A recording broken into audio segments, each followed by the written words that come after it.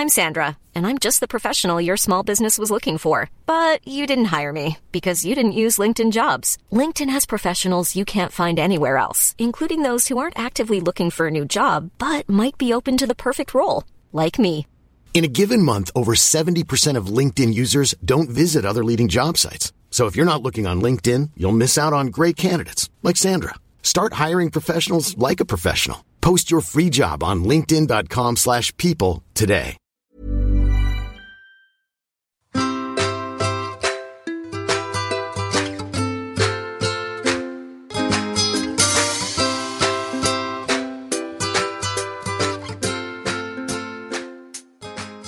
Hello and welcome to Adulting, the podcast where I try to question the norms and figure out a bit more about this thing called life.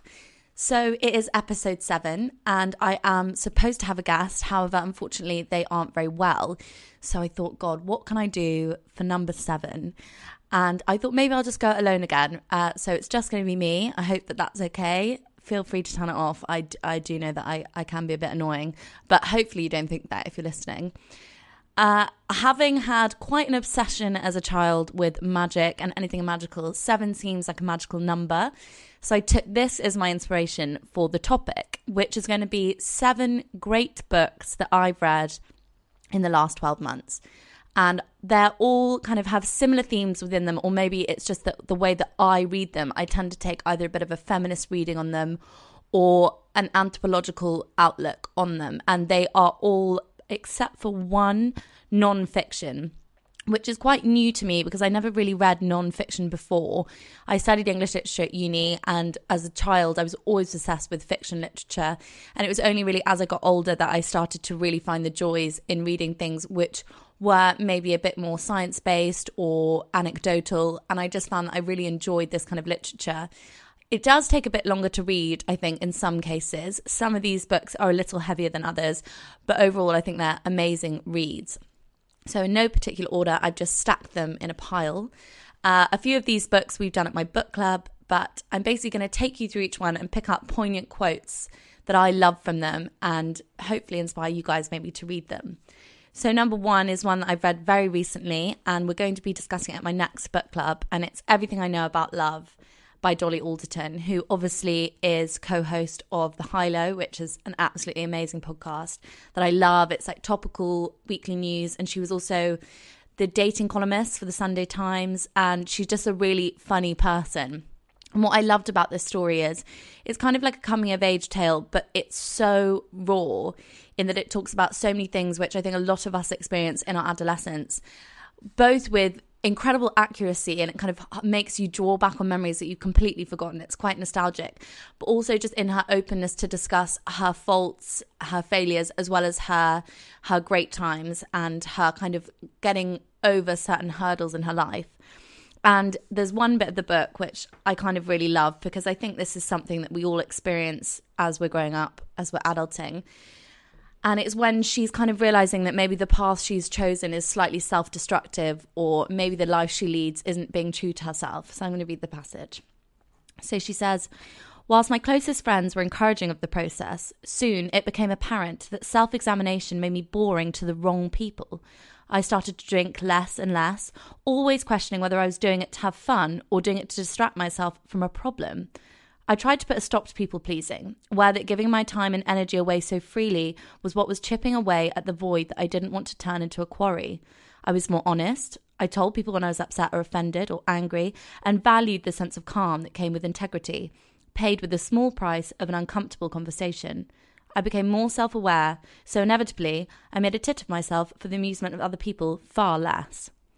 When I read that bit, it really resonated with me because I think maybe even on a daily basis, I'm now grappling with a bit more self-introspection. And I would call this kind of time in our lives a bit of growing pains. It's almost like when you're younger, I think I've said this before, but I think when you're in your teenage years, you're very much consumed in your own emotions and feelings, and everything is very passionate and new and fresh. And then I think as you start to get older, it's like someone starts to put a mirror in front of you. And whether this happens through meeting other people with traits that you also have and you find undesirable, and it makes you maybe register the ways in which you could change yourself. But that's a really painful process, to acknowledge that there's parts of you that you don't like. And reading this book, I found it not only hilariously funny, but also really comforting, because there are certainly traits in myself that I now am aware of, which is really beneficial for me because I can stop myself from doing it, or once I've done it, I can reflect on it. And I realised then, I think the painful part is that you realise that maybe a few years ago, when you're a bit younger, you would just do them very freely and very unaware of the consequences, whether that would be it would offend or hurt or annoy other people, or whether it would be that actually for your own life trajectory it wasn't going to be useful. So in reading Dolly's book, I just found that a really great passage that helped me to see that, you know, you're not the only one going through that. Because I think sometimes, especially when something happens to you, we've all had that feeling like, why does it always happen to me? Of course, you can only live your own experiences, but the weight of thinking that perhaps you're the only one who thinks these things or has those feelings, that being taken away is really helpful. And that is another aim of this podcast as well, of course, talking about things that maybe you feel like you're alone in when everyone else has them. There's another bit that I wanted to read that I thought was interesting. So she is speaking to an older man via text, and he says, "Thank you for being more open with me." He messaged me one afternoon. "It's sexy." And she says, "Obviously, I would continue to just do just about anything if a man I liked told me he thought it was sexy." And that's something I wouldn't do now, but I think I spoke about it on the previous podcast, where just to be, not even to be sexy or even necessarily attractive to whoever you're attracted to, but just to fit in, changing your actions, obviously, in hindsight of what I've literally just said, change your actions in order to have a beneficial effect on the life of you and others is great. But changing your actions purely for the benefit of other people to make them like you is one of the biggest disservices you can do for yourself. And the funniest thing was, when I was younger, I often used to play up to things or try and be the funny one or try and make people like me in a way that maybe would have turned a lot of people off. And actually, if you're true to yourself, it's hard to do. And sometimes we are always being kind of molded by different groups of people, different situations, different stages of our lives. But there is a real something to say for kind of knowing where you stand on things and keeping your ground, because what it'll mean is you'll assimilate yourself with people who also agree with you. What you might find is you spend so long, which is what Dolly kind of talks about, you spend so long trying to be the person you think everyone else wants you to be, that you've got nothing really left of yourself, so much so that you don't really have a close or deep, meaningful friendship or relationships with other people. And obviously friendship and relationships are both things that during adulthood are really changing and difficult. Obviously I've done episodes on them. So I'd highly recommend that. It honestly took me about a day to read. It's so funny, and I think it's been the number one book for the last 10 weeks or so. I think I saw that on Twitter earlier. So that is amazing. And the second book in my pile is also one we did at book club. It's Eleanor Oliphant is Completely Fine, and this is the only fiction book that I've got on this list. This has also been really famous. So sorry, these are actually quite basic books in terms of I haven't gone really out there and shown you books you won't have heard of. That it just happens to be what I've got in my bookshelf in my room at the minute. But Eleanor Oliphant is Completely Fine. Again, I took a kind of feminist spin on it, and it's also got this same trope of coming of age. Maybe it's just something that we want to talk about a bit more, because it does seem like within these recent literatures, it's something that's touched on, especially when it comes to women's perception of themselves. And along that vein, there's a few bits that I find really funny. It's a funny novel because it's not funny. Like the story of it isn't funny, but it's the way that it's told and the way that it's written, and the characterization of Eleanor is just amazing. So I don't want to give the story away, but she's someone who maybe seems slightly dissociated from normalized society in terms of the way that she acts around people, the way that she dresses. She's not very normative, and she's not kind of mainstream. And that's kind of her own fruition, but also because of external factors. But there's a part in the book where she goes to kind of make herself fit in a bit more, make herself be sexually attractive. And she goes, "I was getting the hang of this shopping business. I'd returned to the same department store, and after seeking advice from a different shop assistant, had purchased a black dress, black tights and black shoes. This was my first dress since childhood, and it felt strange to have my legs on public display. She had tried to steer me towards vertiginous heels again. Do you know what? I don't even know if I've said that right. Why are these people so incredibly keen on crippling their female customers? I began to wonder if cobblers and chiropractors had established some fiendish cartel. On reflection, though, she was correct in stating that the fitted black dress did not really go with either my new boots, too informal apparently, or my Velcro work shoes. It appeared that nothing did, much to my surprise. I thought that they were the very definition of versatility. And I've actually, when I did this book at book club, I've got a little post-it note in the book that says gender politics, gender identity, why do we wear heels? And one of the great things I think about this book is it dissociates you in that because you're looking through the eyes of this woman who is really disenfranchised from kind of pop culture, it suddenly makes you think things are strange, and we normalize things when we're used to them. In fact, I think that's in one of the other quotes I'm going to pull up, so I'll maybe draw back to that idea. But it's really beautifully written. The characterization is amazing. You really fall in love with Eleanor, and I think that it's just got some really interesting commentary on mother-daughter relationships, which I think, again, is a trope that we're seeing a lot with I, Tonya, I watched recently. It was a great film. Margot Robbie was absolutely incredible. There was something else I watched the other day with mother-daughter relationships. But because that one's fiction, I feel a bit concerned about giving too much of the story away. So I'm going to leave that one there. And then the next one that I want to pick up on is Animal by Sarah Pascoe. Again, I did this at book club. I'm being very lazy, aren't I, in these choices? But they're just ones that I know that I've read to a point where I think that I can talk about it. So this is touching on the normalizing concept that I was talking about. So Sarah's book, to give a brief analysis or a rough premise, is the autobiography of a female body. And it's amazing at extrapolating all these things I've kind of discussed, sexualization of women, why we do things. In fact, I draw a lot of concepts from Sarah's books in the way that I think about things now. And I even think I mentioned her in the last podcast. I'm a massive Sarah Pascoe fan. And it's because it's combining kind of comedy and also science, as well as just kind of a really great anecdotal story. There's some quite dark bits of herself that Sarah shares. I seem to be really finding a great affinity towards these women who are bearing parts of themselves, and I find that that's maybe helping me in some ways, and maybe there's a reason for that for me personally, or maybe we all just feel like there's not enough of these narratives within literature or just within mainstream media from women. And unfortunately, I think a lot of the darker parts or the bits of themselves that they're bearing are actually things that are caused by a misogynistic patriarchal society. And I'm not making that as a sweeping statement. I'm saying that a lot of the things that women especially suffer as, obviously I can't speak as a guy, so I don't know, I'm definitely sure they have body insecurities and things like that, but a lot of it is down to the sexualization of women and this kind of onus being put on women's bodies and the way that they look. So this is the bit that I've decided that I'd like to read out. So she says, obviously, some women have breast surgery because they've suffered cancer or pain, and some women need reconstruction to their breasts after illness or dysfunction. But other women, physically healthy women, choose to have their breasts operated on because they don't like the way they look.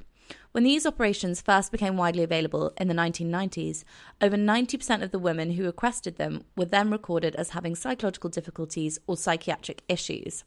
That's because back then, wanting to be sliced open to have a globule of plastic or saline shoved inside was absolute madness. But the odd thing is that the statistic is now inverted, and over 90% of people who want boob jobs are recorded as being entirely sane, because who wouldn't want to improve their rubbish tits when there are other options available? When something's common enough, it can't be mad anymore. We just upgrade our definition of sanity to include unnecessary and painful surgical procedures. So I think that's a really interesting thing, and I do guess that I have quite polemic views on surgery, in that I am concerned about the increasing rise in cosmetic surgeries, and I myself have never had a massive insecurity to the point where I would want anything done, but it's becoming so commonplace now, as Sarah says in the book, that I start to kind of look at my body, maybe my boobs or my lips, and you're just so consumed with all this media of women who have been kind of enhanced, and it's not a degradation on the women. I'm not trying to make a slight towards anyone who gets surgery. I think what's more concerning is the pressures that are causing it to happen, and then once something becomes normalized, it then kind of takes away from the stigma of it. And I don't want to stigmatize surgery, but I just feel very worried that, taking myself, for example, as someone who maybe never had a massive desire. I think at one point I thought about getting a boob job like anyone else kind of thinks about having a sandwich for lunch. It was just kind of a fleeting idea that was kind of like a fun thought process to think about and imagine, but I've never really desired one deeply. But the more and more that I am consuming media and women who are changing themselves so drastically, I start to feel slightly insecure. And that concerns me because I feel safe and happy and okay with the idea of women who've had massive insecurities plaguing them getting a surgery done, because I think that if it's going to improve your quality of life and you can afford to do it and it's going to benefit you, then fine, you should do that. And I felt very safe in the fact that I knew that I didn't fall into that category. But there's now this new category of it's kind of becoming a norm. I get my eyelashes done. They've actually fallen out at the minute. But even that in itself is such a kind of luxurious accessory that I just don't need. And Zadie Smith makes some really interesting points about makeup and her daughter wearing makeup and how her son can just put on a t-shirt and run out the door, and Zadie's daughter will want to sit there for hours doing makeup, and she's just like, it's the labour and it's just the onus being put on women. And there's obviously arguments for increased freedom and increased kind of autonomy of your body and ability to show your sexuality, but I just feel like I grapple with it a lot. It's something that I personally struggle to understand personally. Sorry, I went on a little bit long about that, but it's something that I really kind of want to discuss more, because I just find it difficult, and it's quite, I think you can come into a little bit of controversy if you do try to discuss surgery, especially on Instagram or anything like that, and not get told that you're kind of being condemning or damning of women who get it done. So I guess I'm in a safe space here because I've got no one to tell me off. But obviously, please do feel free to leave any comments either on my page, or you can message me, or in the reviews section. I'd love to hear your thoughts and feedback. And the next book, actually I probably should do them in order because there's two by the same author. Again, I harp on about these all the time. So we've got Sapiens, A Brief History of Humankind, and then Homo Deus, which is A Brief History of Tomorrow, and they're both by Yuval Noah Harari. You can actually listen to him on Russell Brand's podcast. I can't remember if he goes on twice or maybe it's just once, which is called Under the Skin, and he's such an intellectual guy. And I'll read you actually the blurb because I don't think that I could summarise it succinctly enough, but he says, how did our species succeed in the battle for dominance? Why did our foraging ancestors come together to create cities and kingdoms? How did we come to believe in gods, nations, and human rights? And what will our world be like in the millennia to come? Bold, wide-ranging, and provocative, Sapiens challenges everything we knew about being human, our thoughts, our actions, our power, and our future. And this book, I really think, was kind of a turning point. So I started reading it in my last term of uni, which was last year, and it actually took me a while to finish it because it's quite heavy and there's a lot to think about, and you can revisit passages and kind of take them in. And I wouldn't say that it is really fun to read, but it's not necessarily kind of an escapist reading. It kind of brings everything to the forefront. I guess it's in some ways has ideas of Black Mirror, but it's actually real. So that's really interesting. And one of my favourite quotes, I've definitely shared this before, and I just think that it's a great bit, so I'm going to read it out. So, how can we distinguish what is biologically determined from what people merely try to justify through biological myths? A good rule of thumb is biology enables, culture forbids. Biology is willing to tolerate a very wide spectrum of possibilities. It's culture that obliges people to realise some possibilities whilst forbidding others. Biology enables women to have children. Some cultures oblige women to realise this possibility. Biology enables men to enjoy sex with one another. Some cultures forbid them to realise this possibility. I think this is one of the big things on the podcast that I kind of want to deal with is ideology, because it's the thing that keeps us as fixed within a place and a time.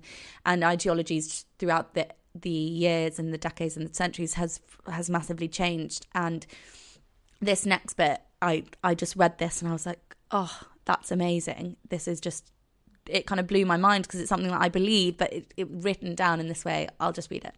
So, culture tends to argue that it forbids only that which is unnatural. But from a biological perspective, nothing is unnatural. whatever is possible is by definition also natural. A truly unnatural behaviour, one that goes against the laws of nature, simply cannot exist, so it would need no prohibition. No culture has ever bothered to forbid men to photosynthesize, women to run faster than the speed of light, or negatively charged electrons to be attracted to each other. In truth, our concepts, natural and unnatural, are taken not from biology, but from Christian theology. The theological meaning of natural is in accordance with the intentions of the God who created nature. Christian theologians argue that God created the human body, intending each limb and organ to serve a particular purpose. If we use our limbs and organs for the purpose envisioned by God, then it is a natural activity. To use them differently than God intends is unnatural. But evolution has no purpose. Organs have not evolved with a purpose, and the way they are used is in constant flux. There is not a single organ in the human body that only does the job its prototype did when it first appeared hundreds of millions of years ago. Organs evolved to perform a particular function, but once they exist, they can be adapted for other usages as well. Mouths, for example, appeared because the earliest multicellular organisms needed a way to take nutrients into their bodies. We still use our mouths for that purpose, but we also use them to kiss, speak, and, if we're Rambo, to pull the pins out of hand grenades. Are any of these uses unnatural simply because our worm-like ancestors 600 million years ago didn't do those things with their mouths? Similarly, wings didn't suddenly appear in all their aerodynamic glory. They developed from organs that served another purpose. According to one theory, insect wings evolved millions of years ago from body protrusions on flightless bugs. Bugs with bumps had a larger surface area than those without bumps, and this enabled them to absorb more sunlight and thus stay warmer. In a slow evolutionary process, these solar heaters grew larger. The same structure that was good for maximum sunlight absorption, lots of surface area with little weight, also by coincidence gave the insects a bit of a lift when they skipped and jumped. Those with bigger protrusions could skip and jump farther. Some insects started using the things to glide, and from there it was a small step to wings that could be actually propelled the bug through the air. Next time a mosquito buzzes in your ear, accuse her of unnatural behaviour. If she were well behaved and content with what God gave her, she'd use her wings only as solar panels. The same sort of multitasking applies to our sexual organs and behaviour. Sex first evolved for procreation and courtship rituals as a way of sizing up the fitness of a potential mate. But many animals now put both to the use of a multitude of social purposes that have little to do with creating little copies of themselves. Chimpanzees, for example, use sex to cement political alliances, establish intimacy, and diffuse tensions. Is that unnatural? And he then goes on to talk about homosexuality and how it's exactly the same concept. Basically, if we can do something... Oh, that's the doorbell. Sorry, saved by the bell, maybe. Brief interlude there. But yeah, so he basically then goes on to talk about how if you can do something, it is by fact natural. And the thing that I found quite disturbing or revealing about this passage as well is how much of theology and religion underpins so much of our understanding of life. Whether or not you view yourself as an atheist, agnostic or religious, there will always be some kind of part of your life and your understanding the way the world works due to religious ideology. And I think I talked about it a bit when we talked about sex and shame of women feeling shame from having multiple sexual partners and things like that. And that comes down to ideology, religious ideology. And I love as well in the book that he often uses she and her. I can't actually remember if it's throughout that he does this, but rather obviously than the normative kind of functioning idea of saying he did this, him, etc. He uses she a lot. I've bookmarked so many pages in these books. I've actually just literally sat down with the books and I bookmark as I read anyway. I think it's a really good thing to do because you can go back and read it. So if something really stands out to me, I'll bookmark it. And by bookmark, I mean I fold the pages over, which much to the annoyance of many people that I know, I'm a book destroyer. I bend the spines. I rough them up a bit, but I like them because they're rustic. But so I'm just kind of picking out random bits that I've bookmarked. I'm Sandra, and I'm just the professional your small business was looking for. But you didn't hire me because you didn't use LinkedIn Jobs. LinkedIn has professionals you can't find anywhere else, including those who aren't actively looking for a new job, but might be open to the perfect role, like me. In a given month, over 70% of LinkedIn users don't visit other leading job sites. So if you're not looking on LinkedIn, you'll miss out on great candidates like Sandra. Start hiring professionals like a professional. Post your free job on linkedin.com/people today. In them. I'm only going to read one more bit from Sapiens, and then I'm going to read some from Homo Deus, otherwise we might be here all day, but this is another really interesting thing. So, capitalism began as a theory about how the economy functions. It was both descriptive and prescriptive. It offered an account of how money worked and promoted the idea that reinvesting profits in production leads to fast economic growth. But capitalism gradually became far more than just an economic doctrine. It now encompasses an ethic, a set of teachings about how people should behave, educate their children, and even think. Its principal tenet is that economic growth is the supreme good, or at least a proxy for the supreme good, because justice, freedom, and even happiness all depend on economic growth. Ask a capitalist how to bring justice and political freedom to a place like Zimbabwe or Afghanistan, and you're likely to get a lecture on how economic affluence and a thriving middle class are essential for stable democratic institutions, and about the need, therefore, to inculcate Afghan tribesmen in values of free enterprise, thrift, and self-reliance. I definitely don't have enough intellect or academic knowledge to go deeply into capitalism, but it's something that I've certainly made an active awareness within myself to understand more, and I want to dig deeper into the concept of it because it is strange, and it's coming back to this idea of ideology again. It's just that these things that we take as a granted reading of something or understanding of something really aren't that. And I think you can learn a lot of this from reading utopian novels. One of my modules at uni was on utopias, and you can go back to things like Plato's Republic, More's Utopia, which is kind of where that the utopia, which means no place, and utopia with an e means good place. So that's kind of the etymology of the word, and we now use utopia widely, but it's actually Thomas More who coined the phrase. And basically, what those books do is they create an imagined version of the world which would be kind of beneficial to everyone, the paradise, the Garden of Eden. And then to maybe explain it further, obviously a dystopia is something like Black Mirror, which is normally kind of quite similar to the world that we already live in, but with all of the negative traits or the fears that we maybe see could be happening in the future, kind of imagined and realized. And a utopia usually is quite far extrapolated from what we see as norm. And those ideas of just playing with concepts, I think a lot of that for me in my growing up process, or even just to maybe be a small period of my life or maybe the rest of my life, but it's that of seeing kind of the world as a lot bigger than just my own space. And the difficulty is once you start questioning certain things, it's that concept of this pack mentality. Like you can't just be like, well, I don't believe in capitalism because the world exists in that way.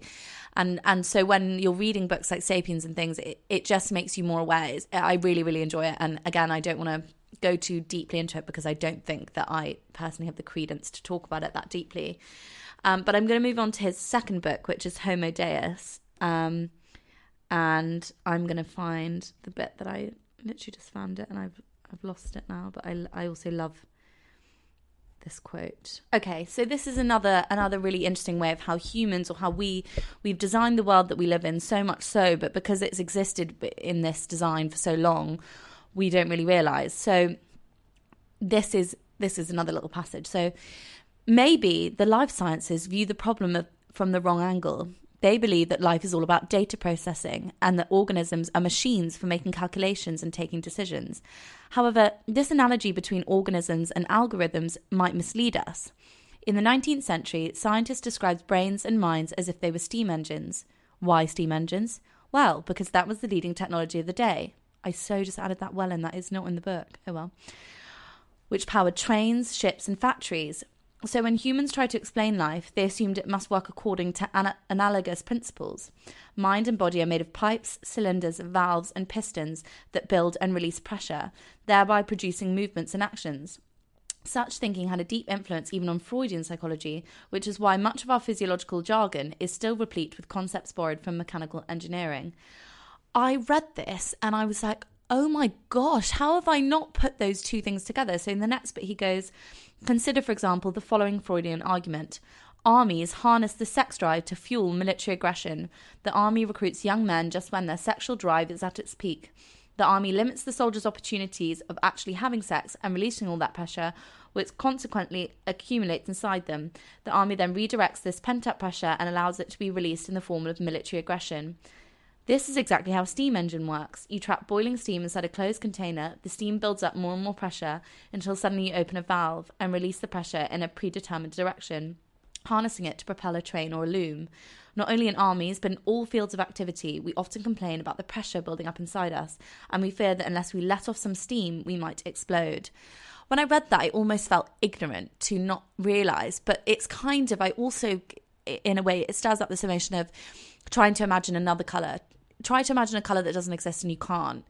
And what I've realised is that language is so powerful. It's one of the reasons why I love books so much, but we have designed and named things in our own understanding of the world so much so that it becomes writ, it becomes law, and it becomes how we understand how things work. You have valves in your heart, and I don't know, when I read that, I read it again. I think every time I bookmark something, it's because I've gone to find someone nearby to read it out loud to them, because it's kind of, I can't take in this information on my own. I have to share it, because we all share all of these things so knowingly. And then when someone puts something so plainly, I mean, it's blindingly obvious. It's kind of there, and it's literally in the language. And going back into the etymology of words and concepts is something I find absolutely fascinating, but also quite unsettling and disturbing. And I guess sometimes when you're reading these books, it does give you a sense of real stupidity, and I like that, because you're never going to know everything, and I feel like I'm so ignorant to so many things in the world. There's so many things I need to learn about, and I kind of just want to consume all the information that I can, and yet I still waste hours, flicking through Instagram pictures, which is, a lot. He talks a lot in the book about the rise of technology and things, and actually I'm going to read you another bit, which I was on the tube reading at the time and had to actually stop, because I just can't, it just was too much. So let me find it. Okay, so according to current scientific dogma, everything I experience is a result of electrical activity in my brain, and it should therefore be theoretically feasible to simulate an entire virtual world that I could not possibly distinguish from the real world. Some brain scientists believe that in the not-too-distant future, we shall be actually doing such things. Well, maybe it's already been done to you. For all you know, the year might be 2216, and you're a bored teenager immersed inside a virtual world game that simulates the primitive and exciting world of the early 21st century. Once you acknowledge the mere feasibility of this scenario, mathematics leads you to a very scary conclusion. Since there is only one real world, whereas the number of potential virtual worlds is infinite, the probability that you happen to inhabit the sole real world is almost zero.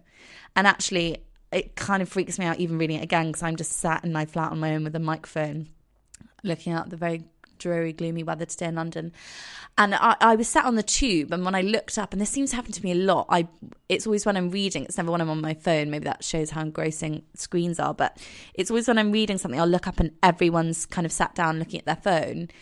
And I kind of got this shudder of, is this real life? This weird fixation with technology. And I myself am 100% victim to it and spend much more time on social media than I'd like to admit. In fact, I got an app that allows you to record how long you spend on your phone, and I actually had to delete it because it far from doing what I should have done, which is correct that behaviour. I just didn't want to accept that I was quite so addicted to my phone, as I think a lot of us are. But it's a very difficult, it's a cognitive dissonance going on there, where I don't like to admit to myself how much of my life I'm actually wasting scrolling through curated images on Instagram. But that bit about not knowing, in some ways I also then get a massive sense of relief, because I think one of the greatest things you can do in being alive, one of the greatest things you can realise, it's like you can contest this, because I've said this before to someone and I thought it was really weird, but when I'm walking, so for instance, I might go for a walk. I love Brockwell Park, and I'll go for a walk around Brockwell Park, and I like feeling very small. There's a feeling that I often get, especially when you're kind of out in nature, as hippie as it sounds, that you're really unimportant. And I find that really consoling and helpful to think that actually I don't mean anything. And I guess in the other way, that could be unsettling for some people. It's like, I want my life to have meaning. But for me, there's a real sense of solace in the idea that, you know, nothing really matters and you just got to do the best you can do. And we are so minute in the workings of this world that the troubles we have are just so stupid, and it upsets me, but it's how the brain works. And I'm not intelligent enough to comment on things. But just reading this book, I think what it does is it creates just a new drive within you to understand different things in the world. And I can't recommend these books more, but I'm going to stop talking about them because I really will run out of steam in my terminology and my understanding of the concepts, because they're much greater than my knowledge spans. But certainly feel like they've given me a new understanding of life. And we're actually very nice, neat little segue into the next book, which is The Little Big Things by Henry Fraser, who you've probably heard of. So Henry is amazing. He became paralyzed in an accident when he was 16, I think. I might have got that wrong.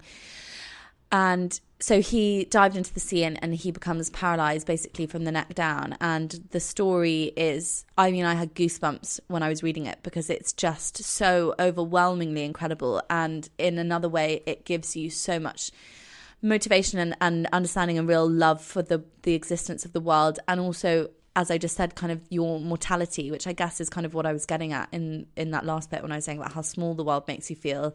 This also makes you realise how important the minutiae is and how we're so lucky to have so many things that we take for granted. And so the bit I wanted to read out was, I hadn't eaten or drunk a thing since my accident, and I was still being fed and hydrated through a tube. I hadn't been that hungry, so not eating didn't bother me much, but not drinking water was driving me crazy. Because my neck muscles weren't working, there was a concern that I might choke, and this was not something we could risk. But I went on and on about being thirsty until one afternoon we were given a sponge on a stick that could be dipped in a glass of water and put to my lips so I could suck it. The relief was huge. I realised I'd never been truly thirsty in my life.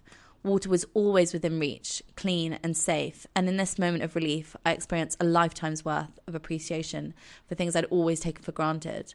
That taste of that first drop of water was so glorious that it made me reflect, if only briefly, on the beauty of life itself. Another new experience that I was adding to all the others. To know something that I hadn't known before meant I could never unknow it, and somehow this struck me very forcefully as I quenched my raging thirst with a couple more drops of delicious water. There's so many things to say about this book, and you kind of learn vicariously through Henry so many things about life. But on the flip side, I realised very sadly that I read the book and I took so much away from it, and as I was reading it, I really felt overwhelmed with gratitude, and it's kind of actually making me emotional even thinking about it now, just because he is incredible and the way he writes is amazing. But it's a similar feeling. I don't know if you guys have ever had this, where maybe you've been in a country where there's a bit more kind of depravity and it's more impoverished, and the way they live their lives is simpler, and you see happiness, or even when you're watching something like Comic Relief and you see happiness in children who really have nothing, and it kind of gives you that sense of, I'm going to now endeavour to make my life more meaningful through the things that are really important. But unfortunately, I put this book down, or you stop watching that programme, and what happens is you are consumed by capitalist consumerism, social media. The ideologies that I'm very much trying to question are so absolute in the world that we live in that it does prove quite difficult to implement changes that are going to enhance your life, which is, I think, quite sad. But after reading it, I do feel like it gives you a belief in yourself. But just overall, just Henry, I mean, I say that, but then I also don't know. I could never know unless you'd been through what Henry's gone through. But he also now does these beautiful paintings. You can follow him on Instagram. He's at Henry Fraser 0. And the book's actually with a foreword from J.K. Rowling, which I very easily could have done the Harry Potter books as this, because I'm a massive Harry Potter fan. But yeah, it's just something that I think you just have to read, take in and absorb, because it was a really quick read. It's not a very long book, and it's just so moving, and you just want to know every second and take it in. And I think that gives you a lease on life. So that's very much kind of, I guess, the antithesis of Yuval Noah Harari, who maybe goes into the dregs and the darker sides of life, which are curating a space which maybe we actually don't even know we're occupying. And Henry's book does the complete opposite of going into the places where life is so incredibly amazing, even if you don't have the ability to live it in the way that you once could.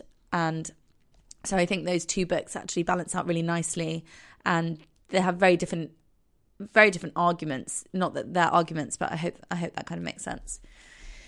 And then the last book that I'm going to finish on is, again, one I've spoken about a lot, is Reni Eddo-Lodge, Why I'm No Longer Talking to White People About Race. So I read Reni's blog post, which came before the book a couple of years ago, I think. And as soon as I found out she was writing a book, I was so excited. I went to a talk that she did, was it last year, at Stylist Live. I didn't even know what Stylist Live was, but I just knew that Reni was talking, and I had to go because her impact and like her words. And if you haven't read the blog post, then I highly recommend that you just pull that up online quickly, because you can get through that in about 15 minutes. And it's a very kind of diluted version of what the book is, but it's blimey, it's powerful, and it's all about white privilege and the history of racism within the UK, which is just a very much untold story. And obviously, being a white privileged cisgendered woman living in the UK, I have so much privilege, and yet I do obviously talk a lot about feminism and the fight for feminism. And the parts of the book, I mean, all of it is absolutely fascinating and at the same time heart-wrenchingly awful, gut-wrenchingly horrendous, when she goes through the history of racial prejudice in Britain, and the awful things that kind of minority ethnic groups have been subject to right under our noses for so long, and how those concepts are still implemented in structural racism. Again, they've fed into our ideology. I think I've said that word too many times. But the bit that I really wanted to have as a kind of take home was when she talks about how important it is to be an intersectional feminist, which is to realise that the fight for feminism, more often than not, is a white middle-class woman's fight. And that doesn't make it any less credible, but if you're fighting for equality, and you're fighting for equality with women at the forefront because they are the more marginalised sex at this point in time, then you have to fight for black women as well, and for other ethnic groups. Yeah, so I'm going to read this out, but it's quite a lot. So, in British feminism, questioning whether women could have feminist politics and do traditionally feminine things was a sentiment that intrigued women's magazines in the 1990s and early noughties. Can you be a feminist and wear high heels? The magazines asked. Can you be a feminist and wear makeup? Can you be a feminist and get your nails done? These were the most facile of questions, giving rise to the most facile of magazine features. The can you be a feminist and question were all predicated on tired stereotypes of feminist activism from the 1970s patriarchal press, depicting feminists as dungaree-wearing angry women who sought to crush men under their Dr. Martens-clad feet. In this stereotype of the scary imaginary feminist that no woman would ever want to be, her appearance was the antithesis of all beauty standards. It was complete rubbish, of course. If the last 5 years have taught us anything, it's that a feminist is a broad church that has less to do with the upkeep of your appearance and more to do with the upkeep of your politics. Instead of asking about high heels and lipstick, the pressing questions we've always needed to ask are, can you be a feminist and be anti-choice? Can you be a feminist and be willfully ignorant on racism? Feminist themes seem to be ever present in television and film at the moment. This is a marked improvement from the media that went before it. Feminism is thriving in journalism and music, and it is all over social media with no signs of subsidising. The people who are calling themselves feminists are getting younger and younger, due in part to their favourite pop stars and actresses demystifying the word. Each time a celebrity stakes her claim on feminism, a little bit of the stigma surrounding the word is shattered. With countrywide political landmarks like the legislation of same-sex marriage, everyone is keen to look like they approve of progress.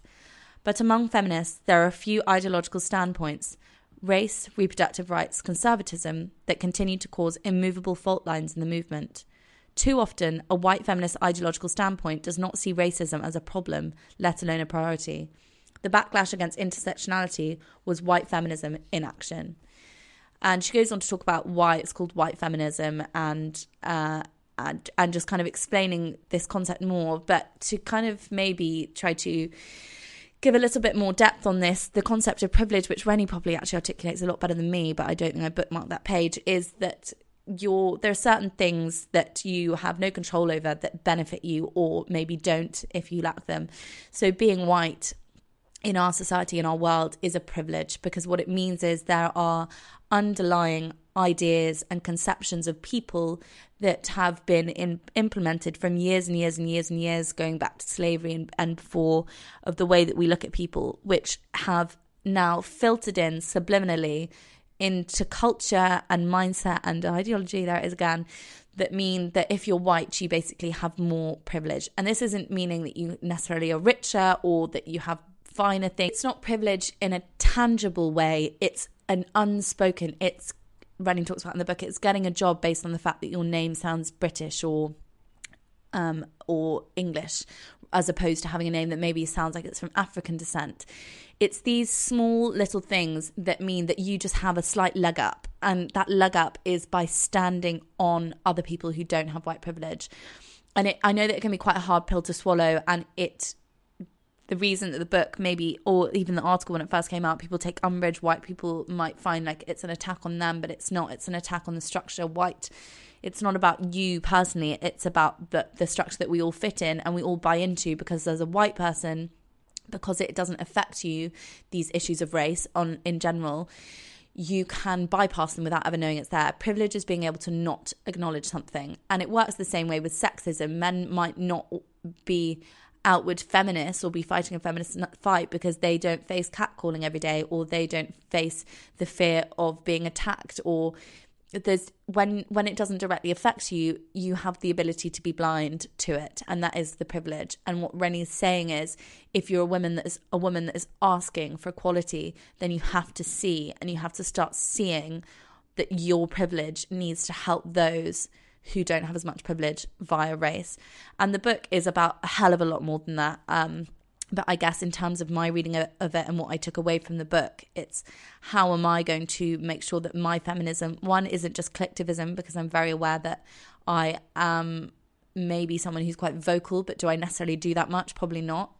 Do a lot of writing online about things that I think, or maybe even just thinking. I guess a lot of my activism isn't actually me doing anything. It's kind of me thinking about issues and trying to unpick them and understand them in my brain, which I guess you're kind of getting an insight into now. But that book, I just think everyone needs to read. It's just, well, Rennie's just amazing. I also really love her as an orator. So I've listened to her on a few things, and she's recently been on Emma Gannon's podcast, and her voice I find really soothing. So I actually, when I was reading it, could hear Rennie talking it. So I just recommend the book completely and entirely. And that's all my books.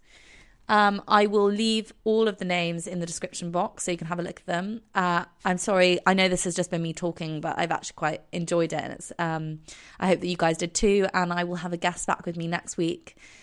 And yeah, you'll find out who it is and what we're talking about next week. But I hope you all had a lovely Sunday so far, or having a lovely Sunday. It is Wednesday today while I'm recording this. And yeah, as I said, the weather is terrible. But all right, okay, see you, bye.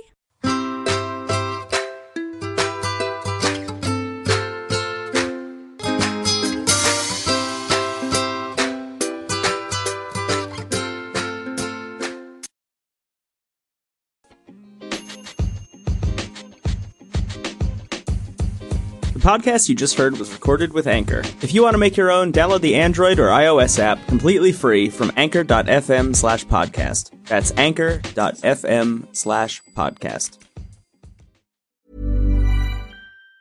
Even on a budget, quality is non-negotiable. That's why Quince is the place to score high-end essentials at 50 to 80% less than similar brands. Get your hands on buttery soft cashmere sweaters from just $60, Italian leather jackets, and so much more. And the best part about Quince, they exclusively partner with factories committed to safe, ethical, and responsible manufacturing. Elevate your style without the elevated price tag with Quince. Go to quince.com/upgrade for free shipping and 365-day returns.